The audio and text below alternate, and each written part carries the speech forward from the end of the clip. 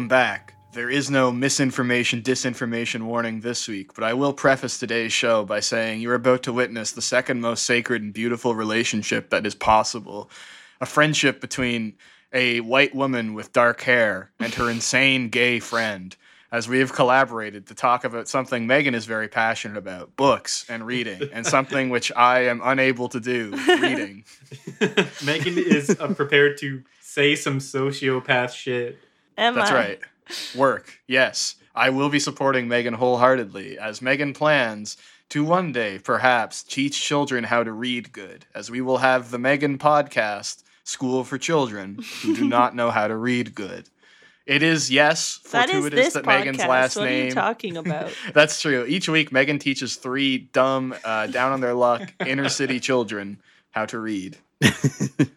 Speaking of, Megan, what are we specifically talking about today? Yeah, so we're going to be talking about some censorship, some book banning. So I hope everyone's excited, you know. It is a really exciting topic, in my opinion. It's about time that we ban books, just period. I feel like, how many books come out a year? Like 10, 20? 6? Yeah. Too many. At least 20, yeah. Yeah. Like we already have, so if you've ever been to a library, folks, they're full of books. I feel like we don't need any more. True, they're kind of overstocked, right? Yeah. And overfunded. That's why they have to put I was just some of going to them say that. in the garbage out back. They just throw some of them out. So. They do. Yeah. They just put them in dumpsters a lot of the time. And then they put a lock on it so poor children can't get the books. That's right. Actually, this is not part of my presentation today, so I'll just say this. But a lot of times libraries throw out books, and then people will actually go through the trash and pick them up and then redonate them to schools, but they had been thrown out because they're like horribly inaccurate or really outdated, and the schools don't need them, and then they just ends up with like piles of massive shitty books. It's something talked about on librarian Twitter a lot, I've seen. Librarian Twitter. Yeah. It sounds like the most boring place on the internet. No. No, it's cool. They yell at you if you type in all caps. It's a little exclusionary. Getting canceled is just them responding shh to one. Exactly. Yo, they silencing your ass on librarian.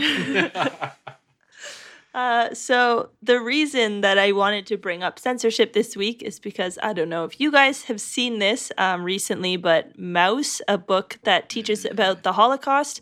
It's a comic book. I've never read it. Graphic novel. Yeah, sorry, graphic novel. I have never read it. We read Night instead when we were in grade 10. But it has been banned in a county in Tennessee. According to the school board, it was because it contains curse words and nudity.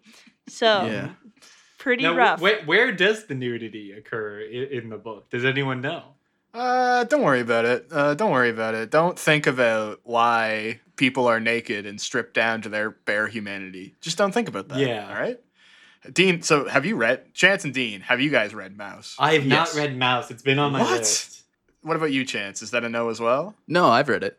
Okay, yeah, good. I actually genuinely love it. Like, it's one of my favorite pieces of literature. Like, I think it was fantastic. I read it when I was probably too young to be reading it. Like, I want to say age 8 or 9. And I'm not kidding, like it literally stayed with me for the rest of my life. So it's a fantastic book, it's an important book, and it is not surprising, but very upsetting that it's being slowly banned. It only takes one kind of district to get the ball rolling, and all of a sudden this book just is not a thing anymore. So let's hope it does not come to that. Yeah, so this is also, just as you said, like it is part of a broader movement right now. There's a trend of removing books about systemic racism, slavery, or genocide as part of a pushback against critical race theory, especially in the South, which is just basically removing books by Black and Jewish and other marginalized people, authors, and replacing them with other books or just like not teaching about those events properly.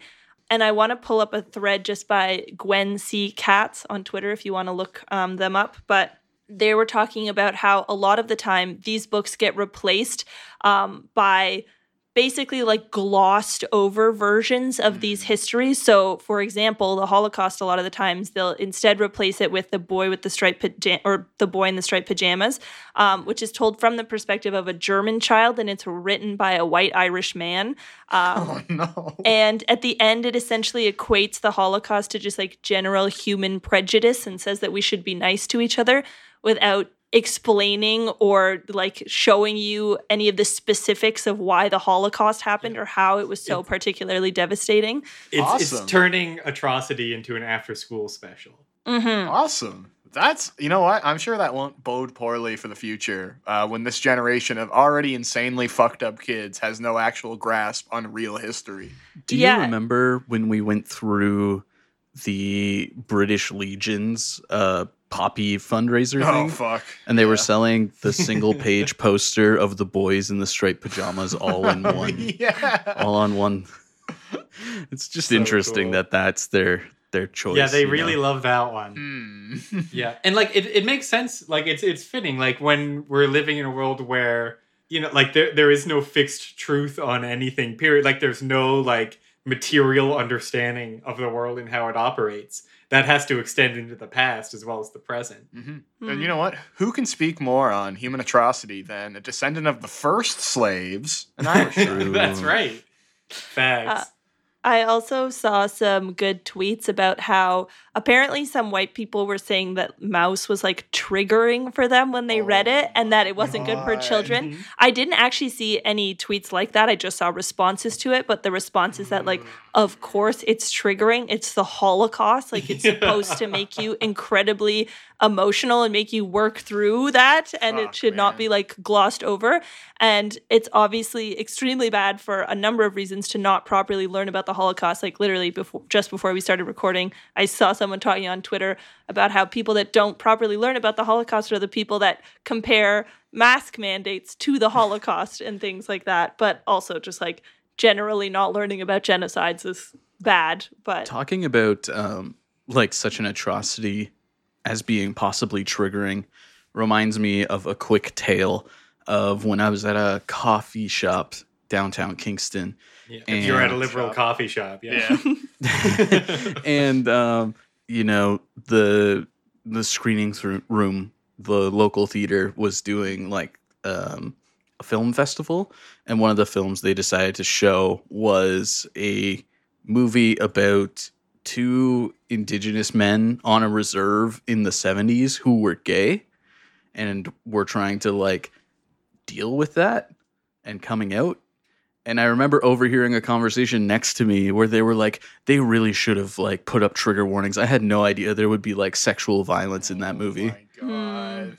And it's like, maybe have some understanding of the context going into stuff. Mm-hmm. Certain topics, right? Other things, I feel like trigger warnings are super important when it comes to something that might possibly blindside you or is possibly trying to be subversive.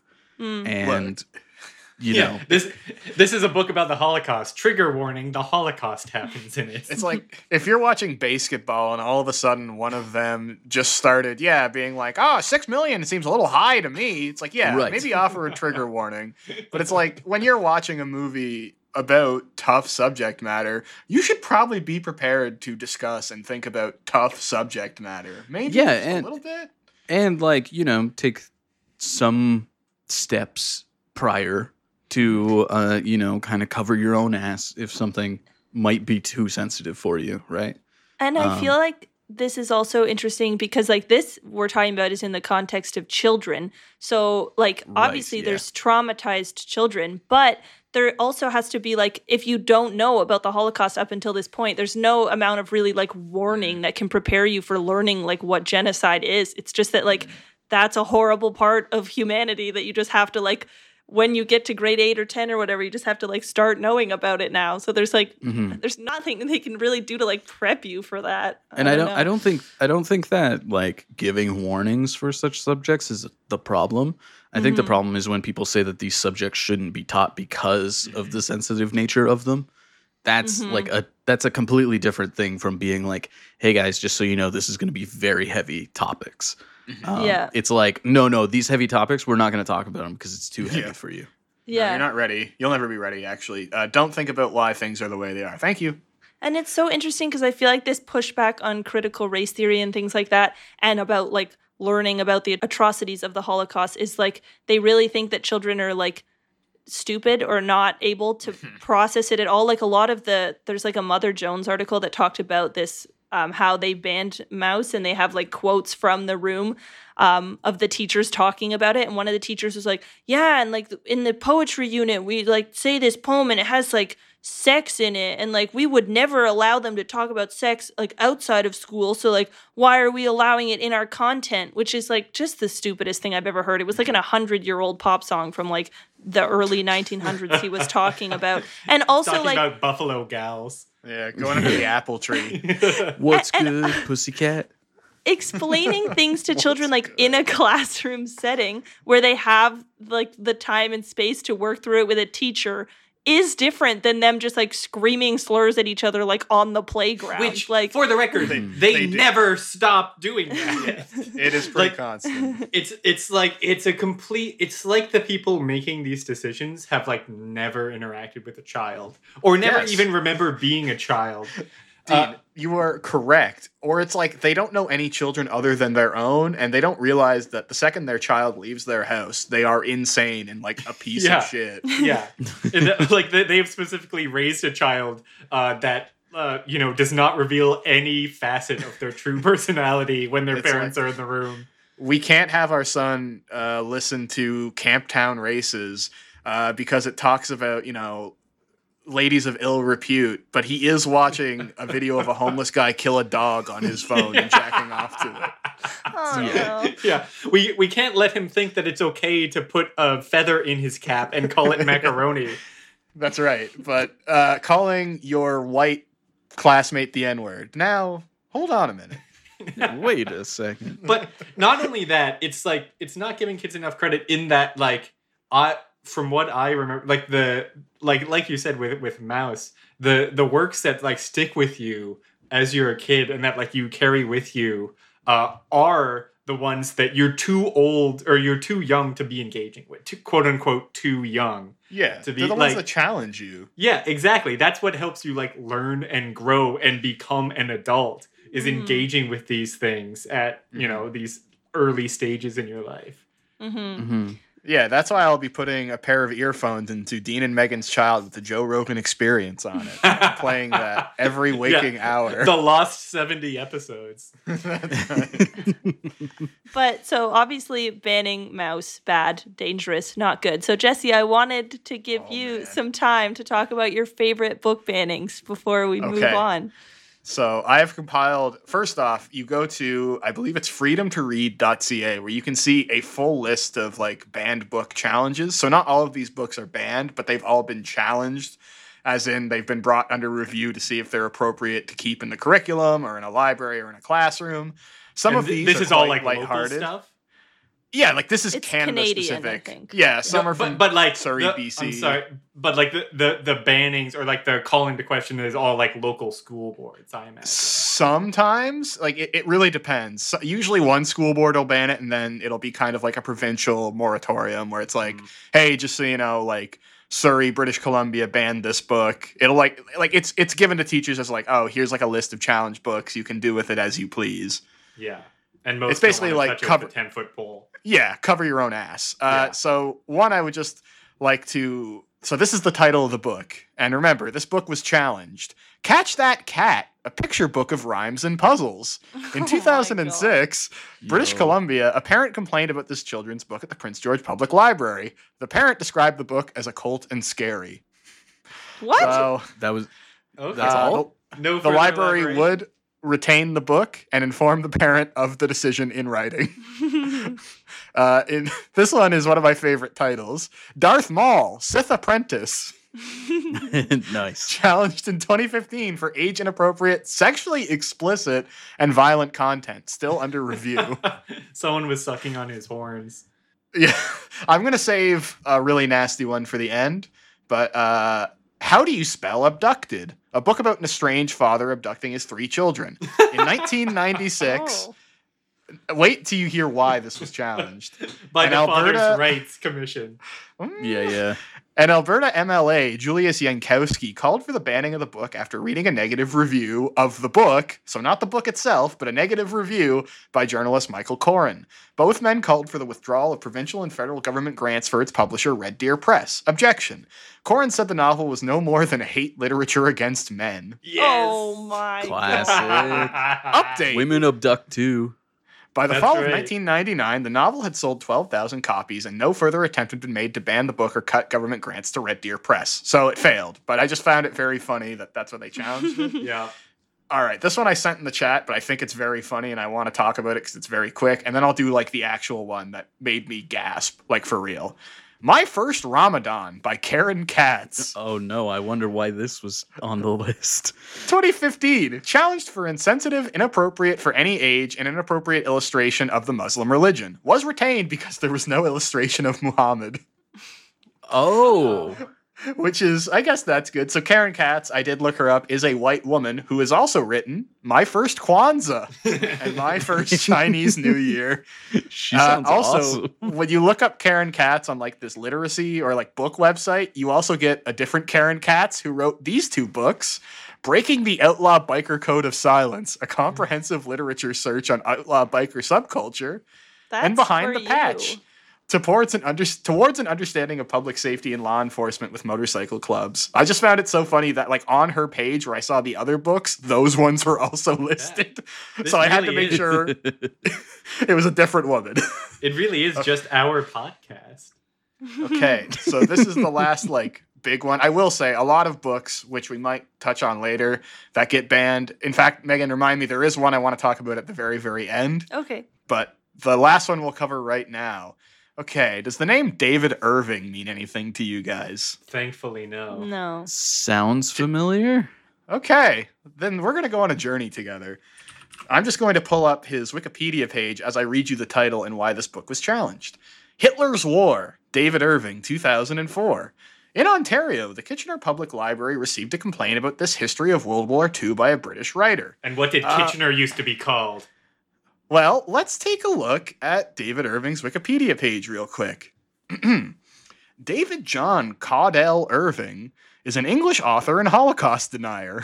Oh, Okay. wow. Yes. I didn't thought I even knew get him. that distinction on your Wikipedia page. I was gonna give him. I was like, well, you know, like if it was anyone's war, it would probably be Hitler's war. But you know, If I So if I let's talk remember about- this guy correctly, he's very proudly one. Like he Yes. self-labels as one.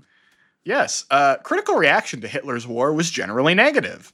Reviewers took issue with Irving's factual claims and conclusions. For example, American historian Charles Sidner noted numerous errors, such as Irving's unreferenced statement that the Jews who fought in the Warsaw Uprising were well supplied with weapons from Germany's allies. Sidner also pointed out that Hitler had received an SS report in 1942, which contained a mention of 363,211 Russian Jews being executed by the Einsatz group in between August and November of 42. One of the big arguments being Hitler was not aware of the Holocaust taking place. Sidner remarked that Irving's statement that the Wait, Einsatz so group did it were in happen charge, or did it not? Did Hitler just not know it was happening? Yeah. Is that his argument? essentially, yes. It's like, not only did it not happen, but Hitler would not have been aware of it. Einsatzgruppen were in charge of the death camp seems to indicate that he was not familiar with the history of the Holocaust, as the Einsatzgruppen were in fact mobile death squads who had nothing to do with the death camps. So essentially he's arguing, oh, Hitler didn't really have anything to do with this. So here was the challenge. The complainant said Irving was a Holocaust denier and that the library should not carry his book. Update. After conducting a review, librarians retained the book in the collection. Okay. In their review, librarians noted that 3 local universities stock Hitler's War in their collections. The Kitchener Public Library also carries more than 200 books on the Holocaust, including memoirs, to ensure a, quote, variety of viewpoints. Okay, this is basically what I want to talk about today. So thank you for let's bringing go. it up. It's so as like I feel like you covered some good topics here, Jesse, but that like there are a number of reasons that books get challenged. Most of them are very stupid.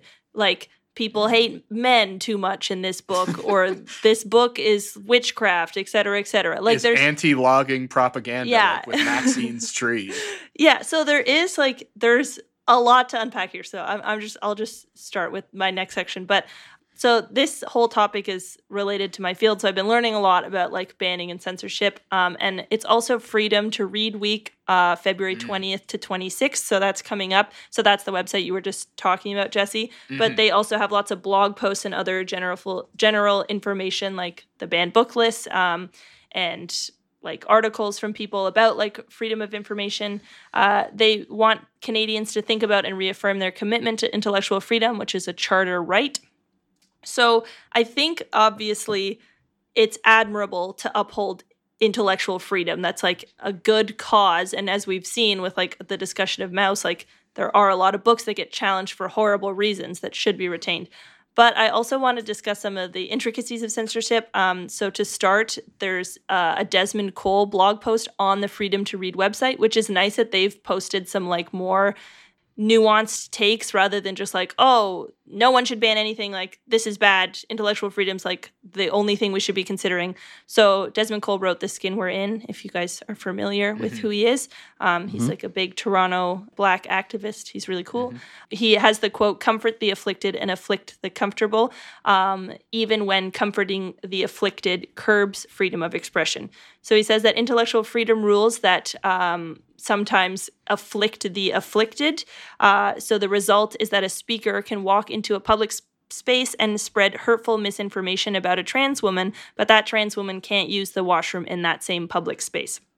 So there are a lot of times when freedom of expression just serves to like further marginalize people that are already marginalized. So he does not see the benefits to unlimited freedom of expression.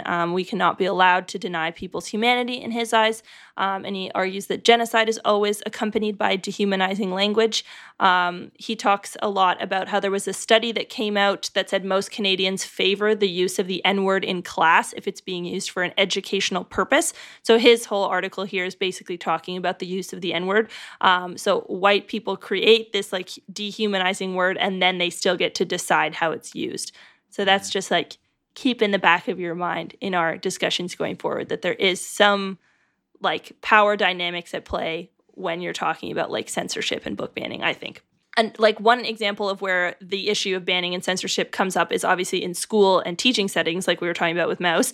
But there are examples of people wanting to stop teaching books for other reasons besides like conservative babies are definitely like one of the biggest people that want to stop teaching books. But I sent you guys some tweets yesterday from some YA authors on Twitter, and I wanted to read one from Kat Cho. I have not read any of Kat Cho's books. I just looked her up today.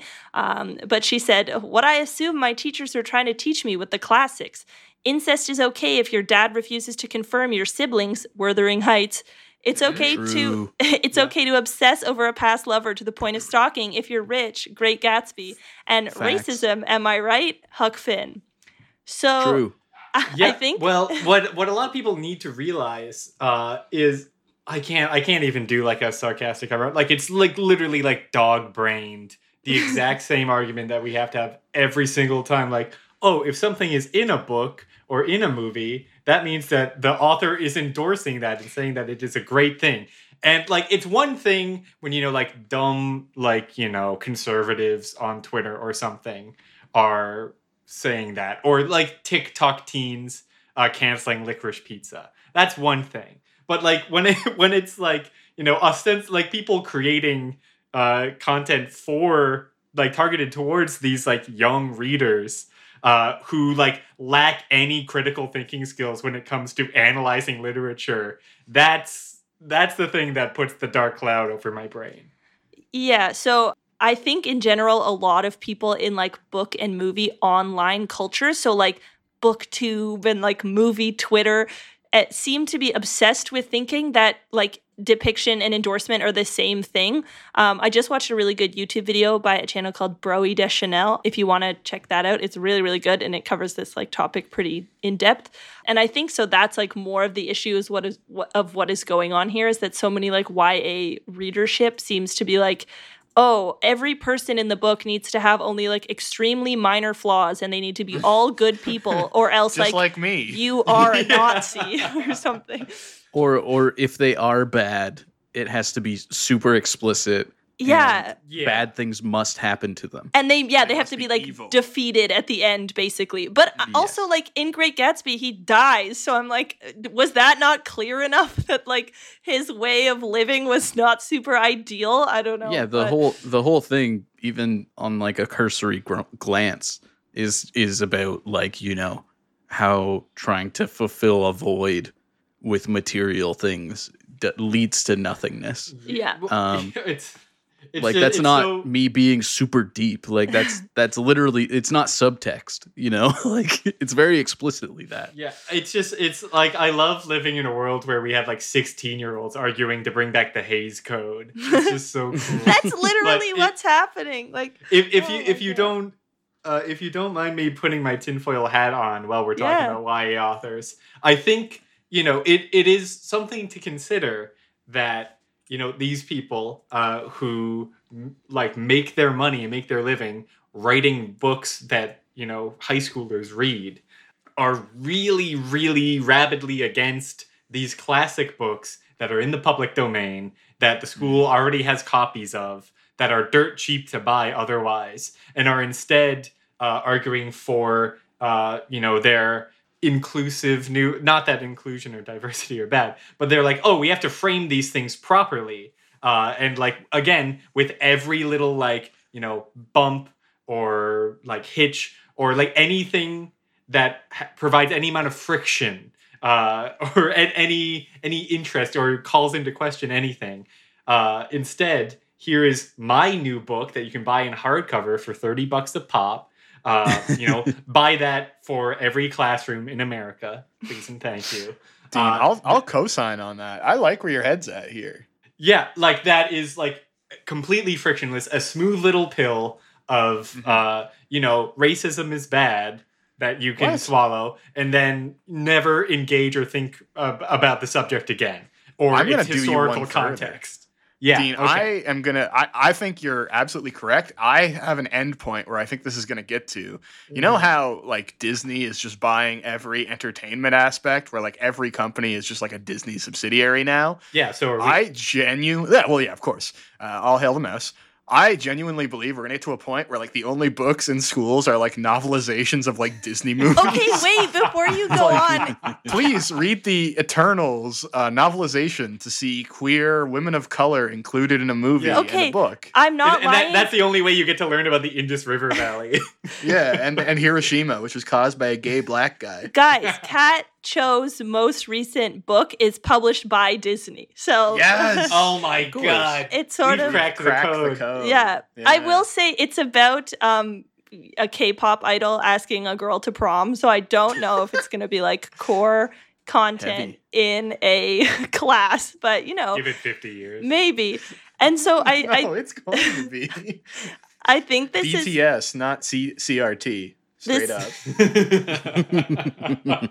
it just seems like generally like a lack of critical thinking and like media literacy on the part of many people. But I also don't think it's like the main topic that I want to talk about here today. And also like a counter argument to what we're saying is that like all these books that are classics and in the school canon are also like all written by white people. And there's like lots more people of color writing books now that could be included in classroom curriculum. So I'm not saying they have like no points. I just don't think they're being very smart or have good Yeah, points. but even back then, right? Like read Langston Hughes, read Go on. Honestly, you should just read Yeah. Langston Hughes. Yeah, But- no, go on. Give us go more. on. Yeah, I want to know. Okay. I'm going to sit my white ass down. and learn. Like aside from the critical thinking skills with reading, I feel like there is some tension that we can talk about between reading these historical books where slurs are used, which is probably uncomfortable for students of color, as Desmond Cole mentioned in class. Like, I can't imagine that's a great time, but also wanting to teach about past atrocities in North America and how you do that in classrooms and with what books. So I'm curious to see what you guys think about that, like the whole classroom aspect of these books. That's really tough to argue against because look, I am currently like working in a elementary classroom and we're reading a book that is about like a Chinese American family and there are three young gentlemen from two are from South Korea and one is from China, but no matter which one they look at, like you can tell like people in the class are like looking at these kids when the character talks about like a Chinese experience, including the two kids that are not from China.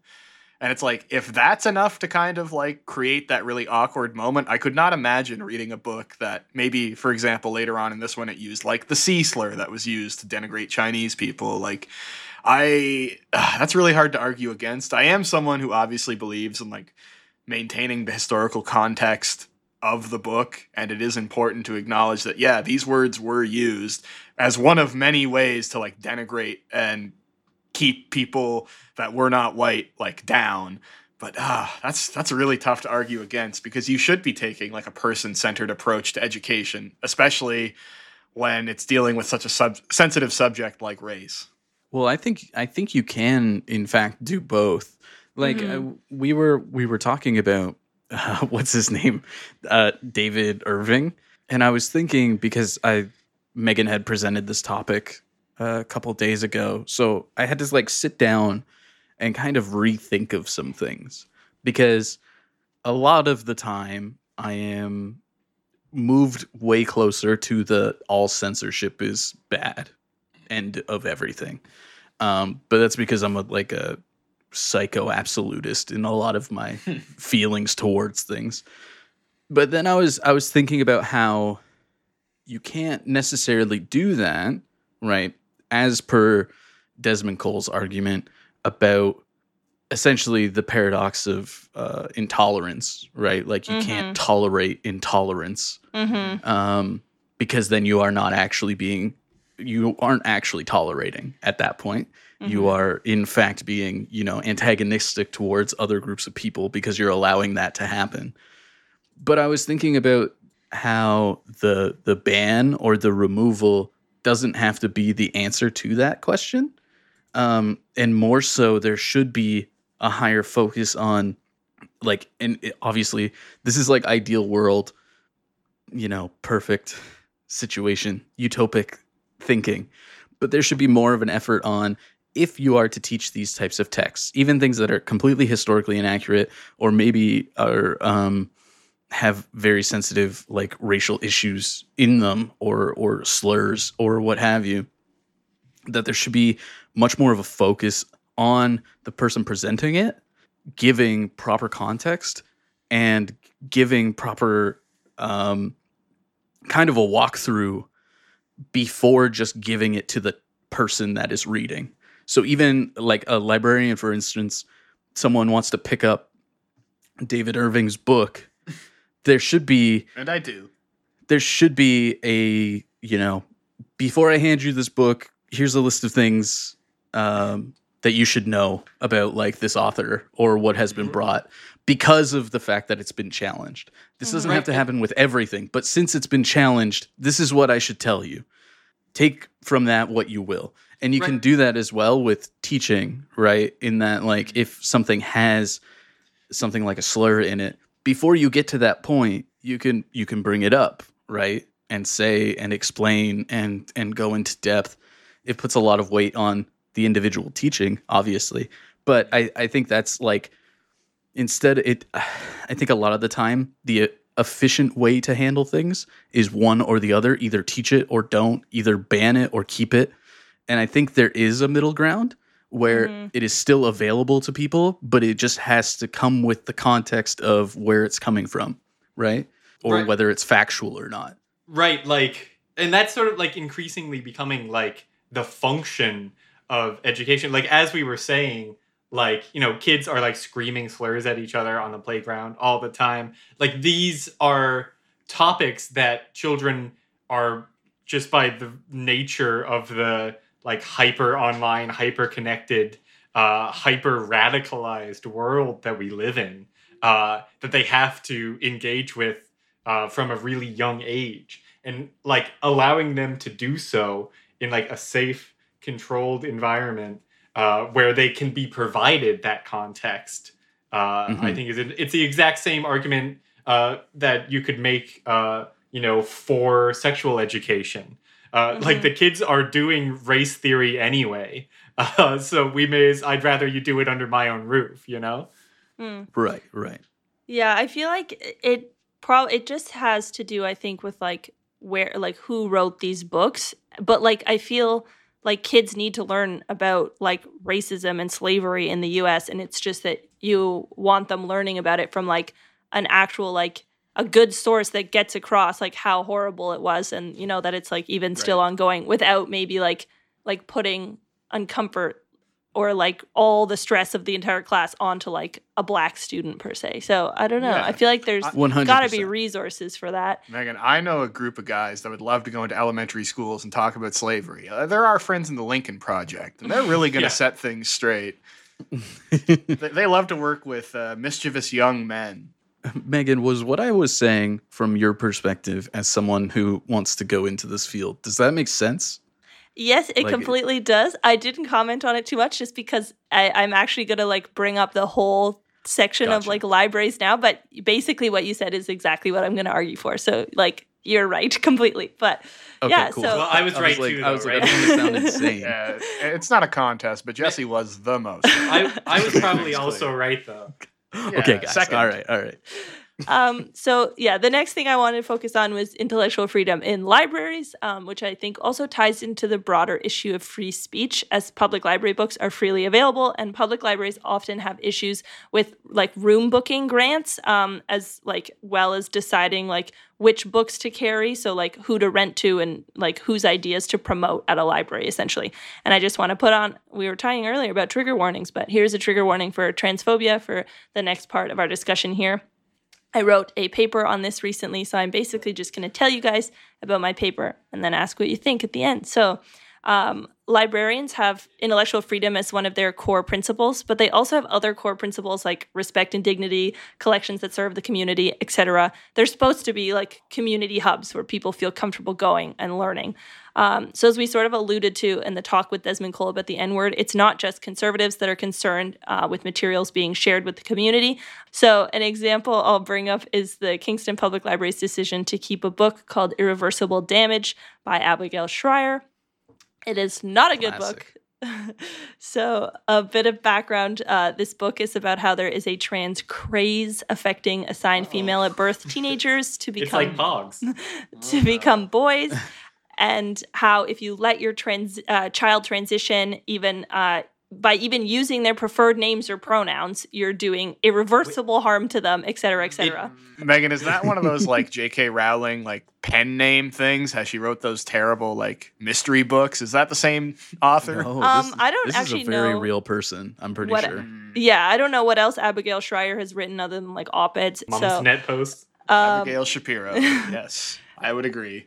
So the book interviews only parents, many of whom are estranged from their children because they would not Huh. respect their identities. Wonder why? Yeah. It's published from a publishing house that is the tagline of which is America's leading publisher of conservative books for over 70 years. Oh, cool. So doctors have reviewed this book. It's full of inaccuracies about the medical system. It has like altered stats, etc. So it's not well written.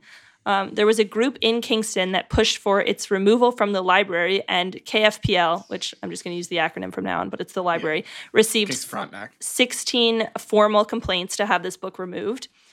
They've posted publicly the back and forth emailing between a staff member at KFPL and the parent of a trans child who was arguing that the book should be removed. So I'm going to pull from this like email chain for some examples, but there are a few reasons why I believe that this book should be removed, or at least have some sort of indication on its cover, sort of like Chance was talking about, that it is not accurate or it's harmful.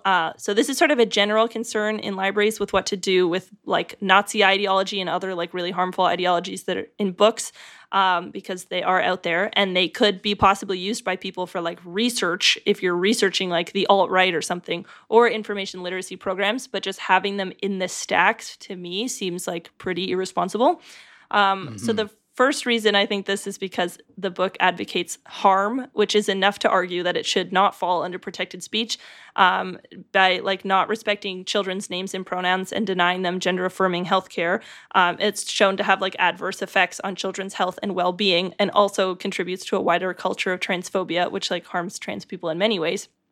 And there are scholars, I'll pull from a scholar named Melina Constantine Bell here, that advocates that the difference between there is a difference between offense and harm for restricting freedom of speech. And I would say this book falls within harm. The staff member at KFPL continually said that although she was like offended reading the book, they had to keep it to like uphold intellectual freedom. But I would argue this book is more than offensive because it like actually advocates like a very harmful ideology. If I have to hear about freedom one more time, it's all this goddamn culture can ever talk about is our freedom. Yeah, truckers can't even read. Yeah, like it's I'm sick of this. It's ridiculous. If I have to hear about freedom one more time, I'm gonna use my God-given freedom to put a bullet in my head. Yeah. No. Yeah, well. The second point I have is that libraries view themselves as very neutral and needing to protect everyone's like right to intellectual freedom. And they think this means that they need to let like all kinds of viewpoints through the door, and they don't really see themselves as sort of like any hegemonic structure, just like things happen to them. So an author named Sam Popowich does a great paper on this, talking about the decision of the Toronto Public Library to host a TERF speaker, which is the event that Desmond Cole was referring to earlier, because basically like they hosted this TERF speaker. There was a protest outside of like trans activists and allies, and they called the cops on them. So lovely for a library to do. They're being impartial. Yeah. Popowich argues that it's all about freedom, folks. That's why I had to call the cops on the demonstration outside. Yeah. Freedom also means freedom to go to jail. I'm sorry. Yeah. Simply is how it is. So Popowich also argues that libraries see specific books as being like wrong or containing like falsehoods, but do not ever see books as part of a system of power. So their only metric is like, is this book lying or just like completely like not peer reviewed or whatever, which the book honestly is bad. Like it is lying in my opinion. But in that email chain, the staff kept talking about how like it's a decently written book and therefore they have no reason to ban it because they're saying like, well, it passed the test of like not being completely full of lies. So we have to keep it in the library, even though like it does have lies in it. And also that shouldn't be the only factor you're considering. Like the ideology of a book should also matter in your decision to keep it for your library. So this affects community involvement in the library, like deciding which books are and are not there does affect like who comes to the library because Halifax Pride cut ties with the Halifax Public Library over this book. And obviously from the 16 complaints, the Kingston community was not happy with this book either. So the library is like jeopardizing other core aspects of themselves. So like themselves as a space for community involvement and respect to uphold what they see as intellectual freedom. But I find this actually reduces intellectual freedom. There's an author named Derek Anderson that argues that in safe spaces, marginalized people are more free to share their thoughts and introduce new concepts that would have been missing in an unsafe space. So we're actually missing out on new knowledge by making the library a space where trans people feel unsafe or excluded. There are so many old men sitting in the Kingston Public Library right now that are not having the plot of Fallout New Vegas explained to them because of this book. There's one thing I think we can agree on. All libraries should have, at the absolute most, one copy of Mein Kampf, and it should only be there so you can take it out on the bus, read it, and then shake your head every few seconds to let girls know you are not impressed. Exactly. Yeah, and then you point at the cutest girl, and you go, "Have you seen this?" Yeah. Have you? I'm signing up for Army. We gotta stop this. You see this? What the fuck? Yo, I'm going on TikTok. I'm taking a picture of this book for TikTok. Oh my gosh. Oh my god. Oh my gosh. And that's it. Every few seconds you say, I don't agree with this at all, and then rinse and repeat. Otherwise, no, shouldn't have it. And the TERF book should just not exist. If you are listening, steal it from the library and throw it down the drain. Like the storm drain, please. So the other thing is that libraries have a responsibility for information literacy and helping people to critique and analyze the books they are reading. Doing a bang-up job. So harmful books could have a place, but just by saying, no, we're not removing it, no, we're not labeling it, go away, and leaving it on the stacks, they're ignoring this aspect of their work. I think it's also interesting in the context of what I brought up earlier that a lot of people seem to think that any books covering hard topics, even from marginalized authors, are bad because there are bad people in them. So obviously our society needs some media literacy training. But so like, to what extent does this like involve harmful books? So there are a lot of things to grapple with intellectual freedom, and I feel that often with book banning, we just jump to seeing it as horrible. Like, there are common sayings, the whole like, I may not agree with what you're saying, but I'll fight to the death for your right to say it. Yeah, said by, the just most cretinous mouth breathers imaginable. Also, those guys that say they would fight to the death, that's like 1 second away from now. Like, literally anything you do, if you stand up too fast, your head and heart will explode. I feel like I will upvote your votes to the death. If I take that Mickey out your hand, your fucking heart's gonna stop. So like, I feel like it's Ricky Gervais that says that. I have his head in my mind when I hear that quote. Sorry. Every time I hear his name, I have to make a little sweet. I think like it's like this idea similar to like what Chance was saying earlier, which is like this idea of like a sort of universal like neutrality and tolerance. Just breeds or at least fosters the worst attributes and the worst ideas because they're not stomped out.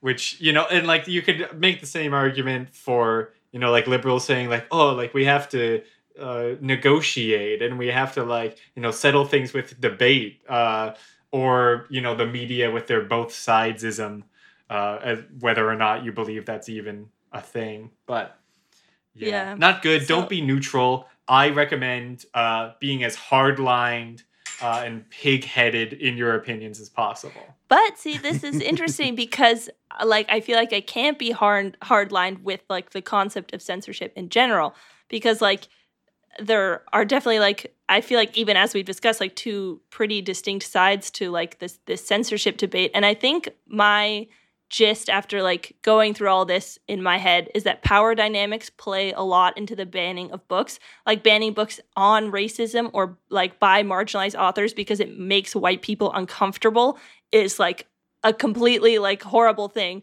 But allowing any books to be anywhere also does damage to marginalized communities. So even if it sounds like we're like advocating for 1984 or I'm trying to decide what everybody has to read, but I feel like that whole thing that Chance said earlier about like the being like you have to be intolerant of intolerance, I feel like that is just like an accurate quote to portray the situation, because I feel like it is just who has the power in which situations would determine how valid your like request for censoring something is, So yeah, and now I want to know what you guys think. Well, so to go back to that, there's two books that come to mind, right? That are books that I would never want to be removed from a library because of what they say, even if what they say is seen as hateful or advocating hate or violence. The first one is Scum Manifesto, which is, a whole entire book about how we should kill all men. I don't think it should be taken off of shelves. I will go further into that in a second. The other one is pretty much anything by Frantz Fanon, where he advocates for political violence against colonizers constantly, and then does like some pseudoscientific stuff. He was like a Freudian type dude, and he talks about how like people's brains were essentially abused by colonial tactics, and therefore that's the leading cause for mental illness in the continent of Africa. Also a very great book, but I don't think it would pass the code of, tolerating or not tolerating, rather, intolerance, right? Mm-hmm. Because it does advocate for political violence. Emma Goldman does the same thing in some of her essays, where she says that like, bombing a courthouse is justified, right? I don't think these things would pass that test. But again, like I said earlier, I don't think that means that removing books that are intolerant is the only option for libraries, for public spaces of access to this information, or even in classrooms or even school libraries. I think there is a middle ground that isn't full removal or full ban, even on incredibly harmful stuff, right? So even the TERF text, I think doesn't have to go as far as an outright ban necessarily, because if we start to apply those things, which that's how these things work, especially in our bullshit political landscape, people will start weaponizing that against proper things that might have more nuance. And so we don't want that, and we want to, you kind of have to play the game the same as they might against you.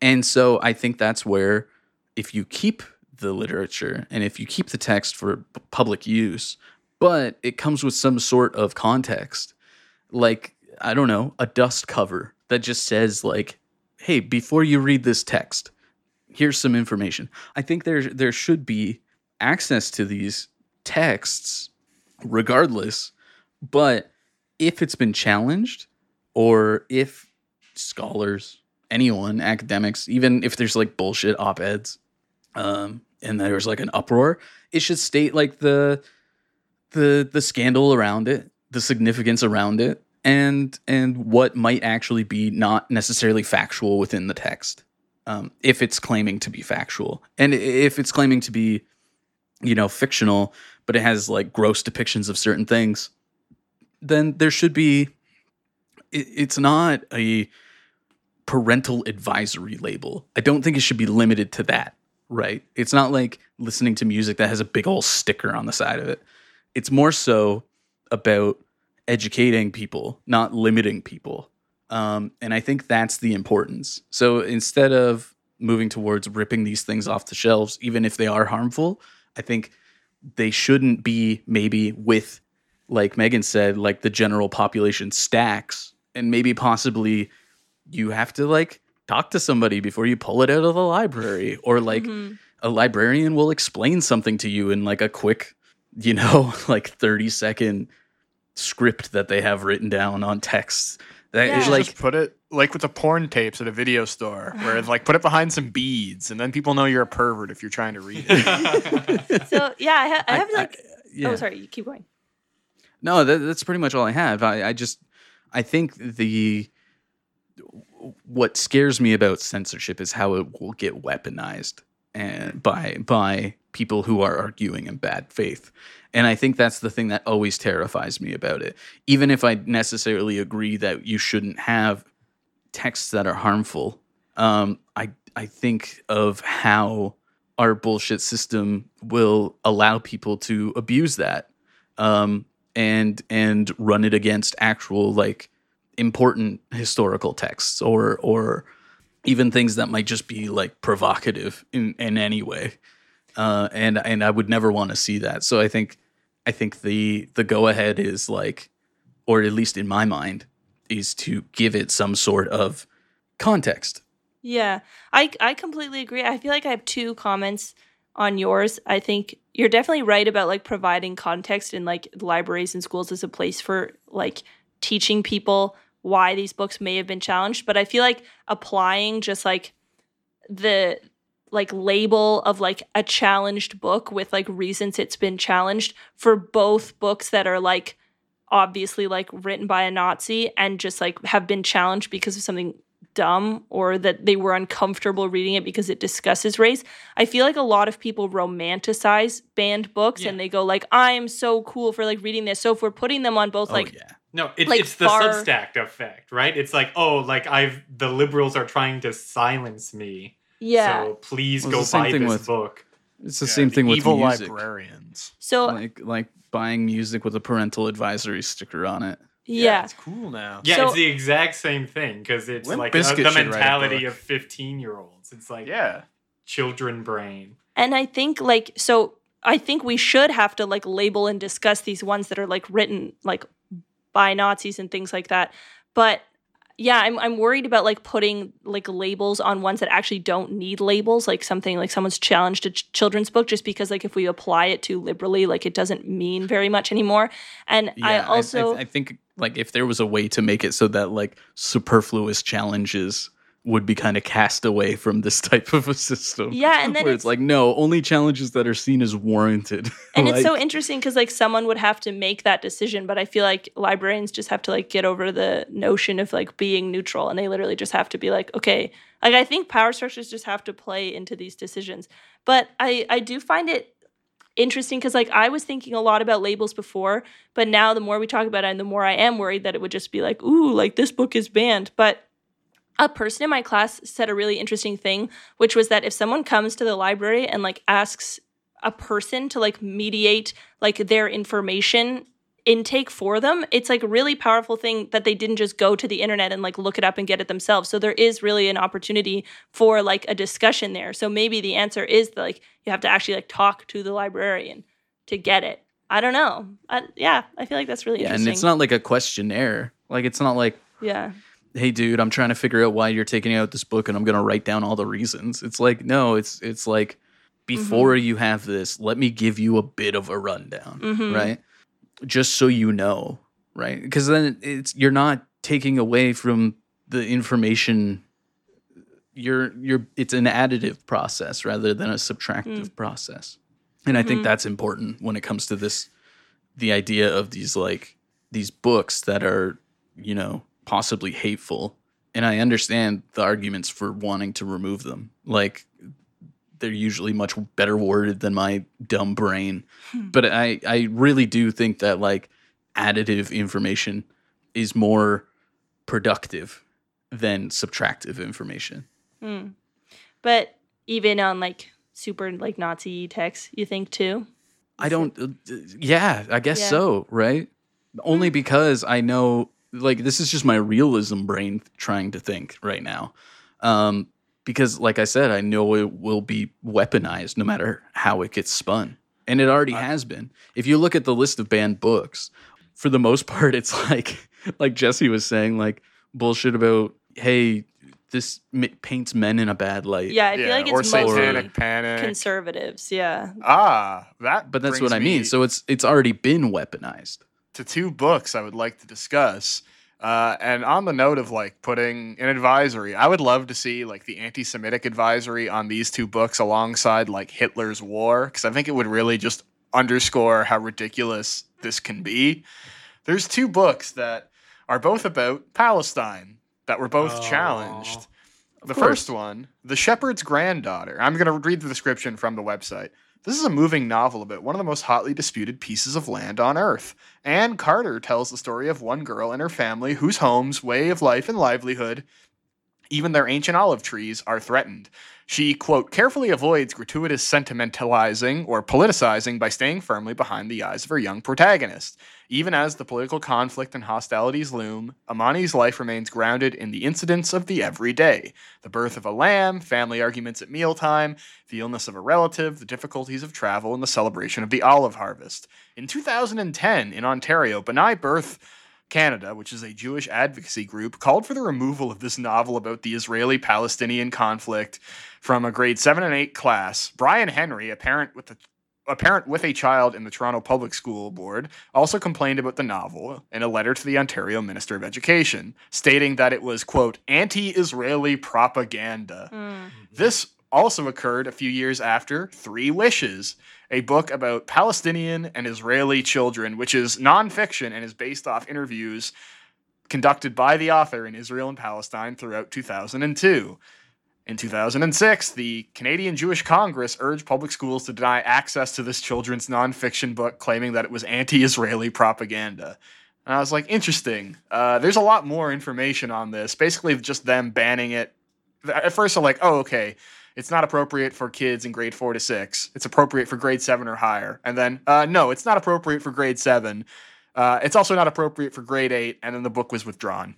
And I was like, oh, great. That's cool to see how this is weaponized if you dare say Palestine is a country or that people live there. Awesome. Great. Hitler's War is allowed to be in libraries, though. So that's good. Yeah, great job, like, guys. This is why it's so interesting. Like the conservatives seem to like push for it more, but I like obviously like Nazi books do way freedom more of harm. speech, baby. Like I don't know. It's such a fraught issue. But anyway, I feel like some books just shouldn't be in libraries, TBH. But I understand the like whole like labeling them and talking to a library. I think that is like really valuable. And there should be like copies of things for research, but some public libraries I don't think need every book. Yeah, no, I also agree with that. Like, the more I'm thinking about it, the more I'm like, well, libraries have a limited inventory in general. Why would they bother? Yeah. No, this is the controversial. This is the intellectual dark web library where every book is controversial. You're like the open space for information. Like, be that space, but also understand how it affects your community. Yeah. And get rid of the books and make the library just a place where old guys get to jack off. Problem solved. Just like the gym. Actually, everywhere old guys go. Just like all of Greece. God. When I was there, I saw like 30 people masturbate on the street, and I was like, "This can't be how they live." Like, what? That's why their economy crashed. Everybody's too busy fucking jacking off. But thanks for chatting today, everybody. This was really fun. I like doing this. I want there to. One takeaway that I want to give, an important one, I think, is that regardless of how you feel about any of this, going to a library means money not going to a publishing house. Yeah. And that's a good thing. Or and to not like going to the sick Amazon. Freaks writing the books. Yeah. These disgusting cretins who think that their words have value need to be put in their goddamn place.